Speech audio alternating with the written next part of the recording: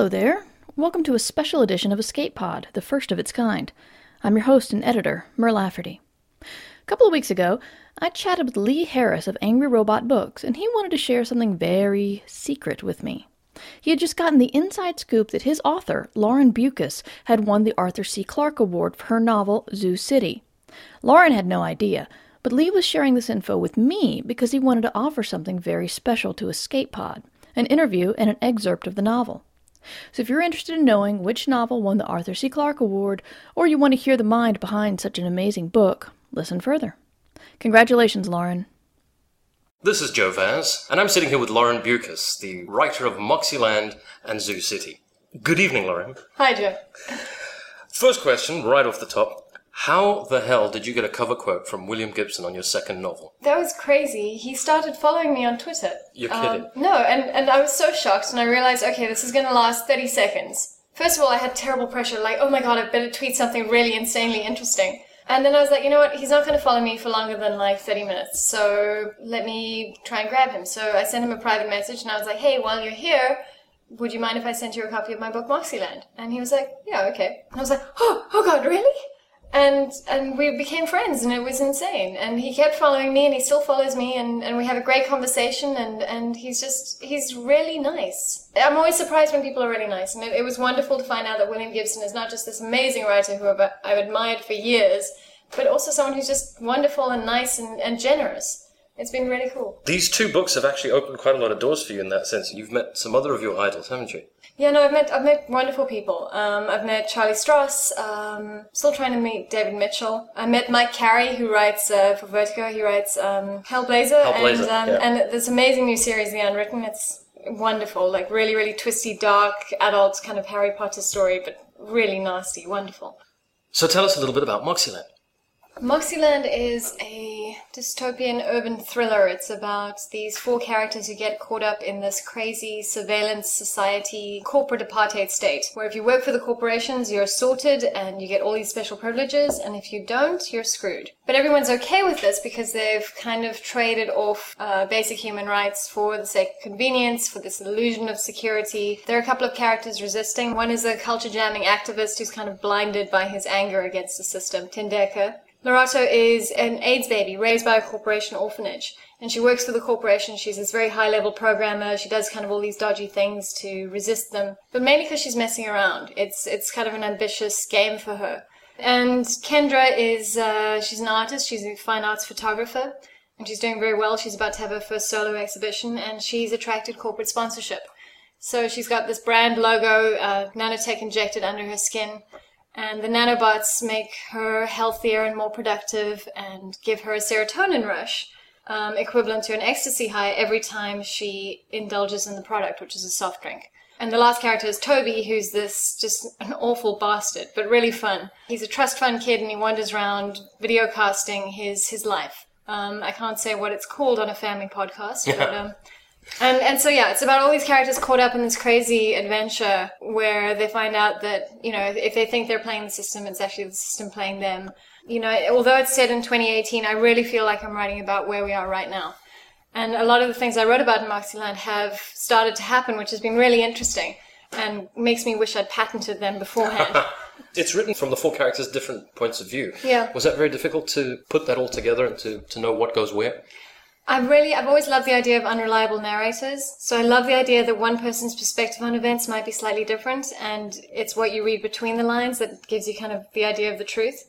But I think the most important part there was just kind of really understanding, for me, where the characters came from and what their goals were and what their ambitions were. And as long as I kept that in mind, that kind of guiding principle of who they were, their voices came fairly easily. Moxieland was your first novel, but not your first published credit. You are a professional journalist, started out doing non-fiction articles, and Moxieland was then your first debut novel. Is that correct? That's right. I describe myself as a recovering journalist. I still do occasional articles, but I don't do it full-time anymore. How was the transition from very sort of succinct journalistic style into more verbose, extremely verbose in the sense of Moxieland, novel writing? Look, I've always wanted to write novels, and I've written a number of short stories before that. What's been interesting for me with the transition from journalism to novels is how much journalism's actually taught me. You sit as a journalist and you have to sit and transcribe interviews, and you have to sit and transcribe hours and hours and hours of tape. And having to do that and really having to listen to how people speak, I think has given me a pretty good ear for dialogue. And that's been really nice. Journalism has also exposed me to just the craziest places in the city, from, hanging out behind the back of the Spar supermarket with homeless sex workers, through to interviewing nuclear physicists and having a tour of the Coburg nuclear plant. And that's been amazing. And I think that's definitely influenced my writing. It's also made you very brave. The research you did for Zoo City, I wouldn't go into Hillbrow, and I'm twice your size. I did go into Hillbrow with a fixer. I had a security guard, a guy who runs his own security firm, Johnson Sitole, and he took me around, but I insisted that he didn't bring his gun. He wanted to bring his gun, and I was like, look, please, just don't. And maybe that was foolish, but, I never felt unsafe in Hillbrow. I think maybe it would have been different at night, and I didn't go in at night because I'd had my daughter, I think, 3 months before that, and I just wasn't ready to take that risk, not for the sake of the novel, not at that time. But Hillbrow was a wonderful place. It was really inspiring. It really felt like somewhere people live, and I think we tend to mythologize the place. Sure. There was that Louis Theroux special on it, and gangsters and drugs and crime and people throwing televisions. But he is such a sensationalist. Yeah, so I think it's a really amazing place and people live there, and I think we forget that. Zoo City has kind of exploded onto the scene. I mean, it's really getting rave reviews across the board. Tell us a bit about Zoo City. Zoo City is a very different book. It's a moody noir, which is kind of a juju noir, I guess. You just invented that, didn't you? I invented a whole genre all to myself. And so Muti is African magic, and it can be traditional healing, where somebody goes, with a headache, and it's a herbal remedy for a headache. Or the much darker and more sinister side to that is where people use animal parts, and sometimes endangered animals, and sometimes human parts, to create especially powerful medicine. So it's kind of playing with those ideas. It's playing with ideas of traditional African magic. It's playing with the idea of this kind of gritty, urban, inner city Johannesburg, and marrying those two things together. I brought in a lot of technology. Normally, if you go and see a Sangoma or a traditional healer, they'll throw the bones, which are an assortment of objects, and that will allow them to commune with the spirits of the ancestors. There are other ways as well. You can go into a trance or use various different tools. In my universe, the Sangoma uses a cell phone. Because he finds that, it gives the spirits a cleaner line to be able to communicate with him. So, I kind of messed with some very traditional ideas, but I think it was more interesting for me to play with that than to play with kind of more conventional ideas of what magic is.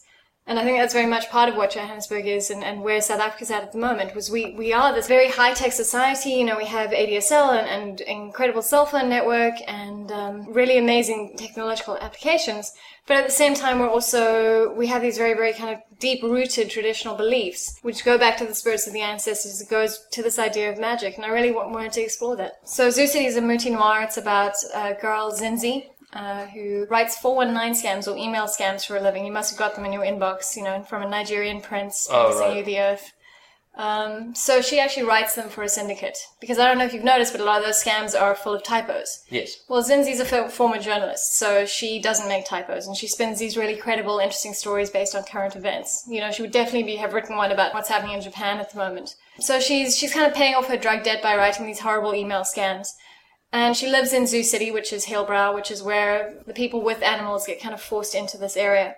Basically what happens is if you've committed a terrible crime, maybe it's your guilt that manifests as a magical animal, maybe it's something imposed on you from above. It could be your guardian angel or the lost spirits of the ancestors or the devil on your back. No one really understands what the animals are or where they come from. But, if you have an animal, you're basically a hardcore criminal. And people see that and they force them into kind of segregated areas. So she lives in this area and she gets asked to help find a missing pop star. She has the magical ability to find lost things. She can literally sense kind of a thread running from you to your lost car keys. And she gets asked to find this missing teenage pop star. And it all goes horribly, horribly wrong. She goes to a very, very dark place in Johannesburg, and it ties into kind of this idea of Muti, ideas about refugees, the music industry, guilt and crime and redemption and street kids. And yeah, it becomes quite intense and quite complicated. How did you come up with the concept? I mean, Zoo City I can see certain influences in there, but the bulk of it is totally original. It's just, it just hits the reader out of the blue. A lot of my story ideas kind of develop like Polaroids. I get a sense of an image, and the more I think about it, the more it kind of comes into focus and crystallizes and clarifies. And with Zoo City, I had an image of a girl walking to a cupboard in one of these awful, tenement slums. And I think that was very much inspired by David Goldblatt's photographs. He's an amazing photographer who's done a lot of work in Hillbrow. So it was a girl walking up to a cupboard. She opens the cupboard and there's a sloth, and she kind of pulls it onto her shoulders, almost like a jacket or a backpack. And I had the real sense that this was both a burden and a gift. And it was kind of the possibility of redemption as well. Almost an item of clothing. Exactly, definitely. So this very kind of everyday thing, that it wasn't special, it wasn't magical, it was exactly as you or I would get dressed for the day. And what was the next question you asked yourself when you got that picture in your head? How did you take the next step? Well, I knew that she had the magical ability to find lost things, and I knew immediately that she was going to run foul of this couple, the Marabou and the Maltese, a very kind of tall, gangly woman with this horrendous carrion bird strapped to her back, and this very, charming, dashing man with a Maltese poodle dyed bright orange. But I knew that they were really sinister, and I knew who they worked for, and then I had to work out the rest from there. But, I think for me, there was this great analogy. I think it might be Ursula K. Le Guin. I don't know who to attribute it to, but somebody described writing as like going on a road trip at night.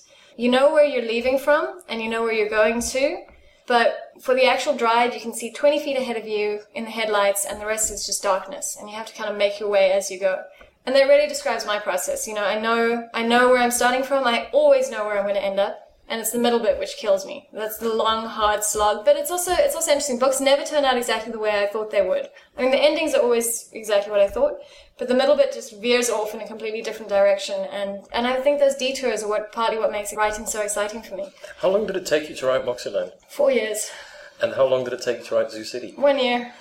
And had you just had a child while writing Zoo City? Yes. How the hell did you do that? Well, I did the final edits on Moxieland while I was pregnant and nauseous and exhausted. I had the baby, I had my daughter, and I started Zoo City kind of when she was 3 months old and wrote it for that time. Yeah, you do what you have to do. Did you feel there was a difference in the process of writing the two books?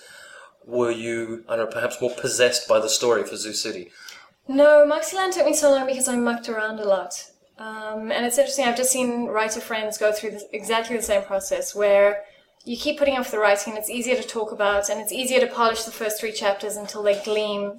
But actually finishing a novel is a hell of a thing. I'd written a non-fiction before Moxieland, but it was a long, hard slog. I did a lot of interesting stuff in between. I launched a kids' TV show, I wrote my non-fiction. But ultimately, it was messing around. It was messing around, it was trying not to deal with it, I was terrified of failing. And, my advice to any would-be novelist is finish the damn book. Leave the first 3 chapters alone and finish the damn thing, then fix it. You don't know how to fix something until you've got the whole thing down. You brought up your animated TV series, which is a great segue to list some of the things that you do, other than being a novelist. You are a scriptwriter, a director, documentary filmmaker, I hear, and there are rumors about a comic book. I've just directed a documentary called Glitter Boys in Ganglands, and it's about drag queens in the Cape Flats, which is this very kind of, it's a very mixed area in Cape Town, but there's a lot of poverty and gangsterism, and good middle-class families as well. But it's a fascinating story about these great characters as they kind of move through towards the big pageant day. And yeah, so I've written a kid show for Disney called Florrie's Dragons, which is really fun. I worked on it with my co-conspirator Sam Wilson, who's fantastic. And I've just done a 9-page comic for Vertigo's Strange Adventures anthology, which is coming out May 25th. And I'm really excited about that. I've always wanted to write comics. I've been a scriptwriter for a long time, and I've directed episodes of the animated series that I worked on. But the storyboarding process in directing animation is very straightforward. It's very linear. It's 1, 2, 3 panels, and you move on to the next page. And the same, obviously with films. But with comics, there's so much variety and so much flexibility in what you can do with the layout of the panels. And that really stymied me, and I had to have a lot of hand-holding from a very patient and wonderful editor and an incredible artist, Inaki Miranda, to get me through that.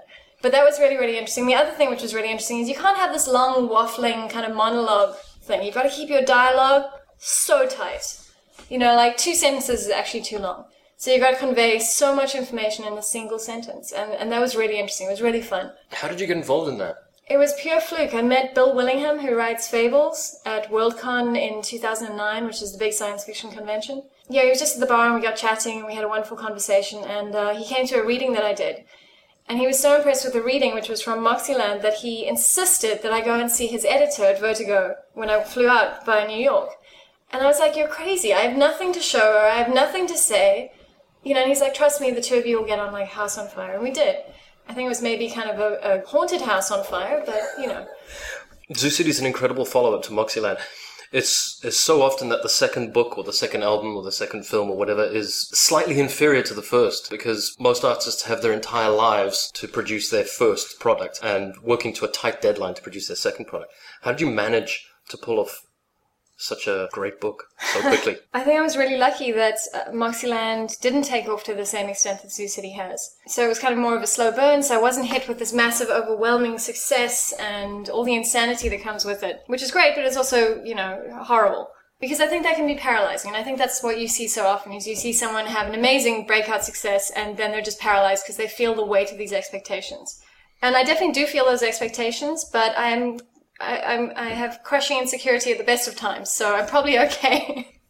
And I think what also helps is that I'm writing in other fields. You know, I'm a journalist as well. I'm a script writer, and I actually really like deadlines. I like working to a deadline because it forces you to take the work seriously. And so basically when I sold Moxieland to Angry Robot, I got a 2-book deal, and they said, right, you have to deliver by December. And I delivered by March, but, you know, they were okay with that. 3 months late or 7 months early? Yeah, 3 months late. But, you know, to have a meaningful deadline that you might get legitimately sued over, that makes a huge difference to actually delivering a book. And I like working to a deadline, I really do. One of the things I've always marveled about you is your ability for publicity. You're kind of a publicity queen. Both Zoo City and Moxieland have got a string of merchandise and stuff that comes with it. Can you tell us a bit more about that? I would love to say that the merchandising was part of this grand strategic plan, but it was actually just because it was fun. You're just a fangirl at heart. Yeah, I'm a total fangirl, and it was really exciting to see what other people did with my baby. You know, so I created this novel, and both books have a toy, an art toy which is associated with them, and both novels have an official soundtrack from African Dope. Now, I loved African Dope. For me, African Dope is like the signature sound of Cape Town, especially in kind of the early 2000s. That was Cape Town for me. So when I did Moxieland, I wanted a soundtrack, and because Moxieland is set in Cape Town, I went to African Dope and I was like, look, crazy idea. Would you do a soundtrack for a book? And they said yes. And they opened up their entire catalog. I went through it with DJ Honeybee, and we selected the tracks which best fit with the book and put together the most kick-ass album. And it was really fun. Then we did the same for Zoo City, and with the toys, Moxie was inspired. There was a cover monster on the South African edition. And we my friend Sarah Lotz, who's a wonderful horror writer, set up a women's collective of, you know, empowering women basically living on the breadline to make these toys. And we raised 15,000 Rand for them. That's incredible. Which, I don't know what the exchange rate is. Probably about $2,000. Just over. And I wanted to do the same with Zoo City, so I approached MI Collective, who make beautiful kind of vinyl toys. They make their own range of vinyl toys called the Bears. And they're about 1 foot high. And I got 5 South African designers and illustrators to customize these bears, somehow inspired by the novel, and we used them again to raise money for a charity. And because Zoo City is set in Hillbrow, and because it's about refugees, I found a refugee kids charity in Hillbrow, and we raised 18,000 Rand for them. And so it was really cool. So I got to see how these artists interpreted my words in the most amazing ways, mind-blowing ways, and I also got to raise money for charity. You know, so it was like perfect excuse to do a really cool collaboration, which did some good. It was fun. So what does Lauren Bucas have in store for the world next? Doom! Oh, goody! I'm hoping to do some more comics. I've got a new novel that I'm working on, which I've become a bit superstitious about talking about. Okay. Because I think if you talk too much about a novel, you can kill it. But the information that's already out there is that it's an apartheid thriller, and it's about the real-life occult crimes unit. And I interviewed the real guys from the occult crimes unit, and the stories they told me put the idea for the novel to shame. You know, it's just, they were so crazy, and they were such amazing characters. They completely overshadowed my fictional characters, and the crazy stuff they told me was just mental. And I don't actually know how to process it or use it. I might have to throw it all out, or write non-fiction about them. It was very, very interesting. Thank you very much, Lauren. And your books are available at Amazon? Amazon. At Angry Robot, my international publisher, has a great deal where they sell the ebooks for less than $5, and they're DRM free and they're not geo-locked. So wherever you are in the world, you can actually buy the ebooks, which is awesome. And the French edition of Zoo City is coming out in June. You've been translated! Yes! That's so cool! That's right. Well, congratulations, Lauren. Thank you. And thank you for joining me. Thank you, Joe. Bye! Right, get the pizza out! I wake with a start, my heart thudding. Benoit is fast asleep, lying behind me, so we're curled together like a pair of quotation marks. I sit up, listening carefully. There is the sound of running feet, a shout drifting up from the street. A door slams, more shouts, gunshots. Unreasonably, I immediately think of Sangüesa. The way the sound is dulled, it seems like it's coming from the Twist Street side, and I glance out the window to check. The street is quiet, not even a plastic bag stirring in the trees. The mongoose's face appears at the end of the bed, nose snuffling as he stands up on his back paws to peer at me. "Looks like it's just you and me," I say. I slip out of bed, pulling on some clothes and a pair of slops. The unholy alliance. Benoit doesn't stir. The lights are on at 6:08. I rap lightly on the door, and Mr. Khan, the little tailor whose wife has a talent for weaving anti-theft charms into his work, opens the door a moment later. He used to have a small shop in Plain Street, but now he does what business he can out of Elysium Heights. His wife, Mrs. Khan, supplements her charm-making by advising residents on government grant applications. It helps that her black scorpion is easily hidden in her handbag when she goes down to social welfare, ID books and applications in hand. Mr. Khan beckons with little grabbing gestures for me to come in quickly, before scurrying back to the window and the unfolding drama. I step over bolts of cloth and squeeze in around the sewing machine on the desk to the window, where Mrs. Khan, their 12-year-old daughter, the sex worker from across the passage, and a man I can only assume is her patron for the hour, have taken up viewing positions, all looking down on the street. We're not the only tenants enjoying a little 4 a.m. drama. On either side of us, people are leaning out the windows to look, smoking and chatting. "It's these gangs," Mrs. Khan tuts, shifting her weight to balance the sleeping baby on her hip. "And that damn private security." The police are a joke with a punchline you've heard before. Armed response runs Zoo City in the downtown area the same way dogs piss on their territory. They're only interested in protecting their buildings. If a crime happens across the road, it's as if it doesn't happen at all.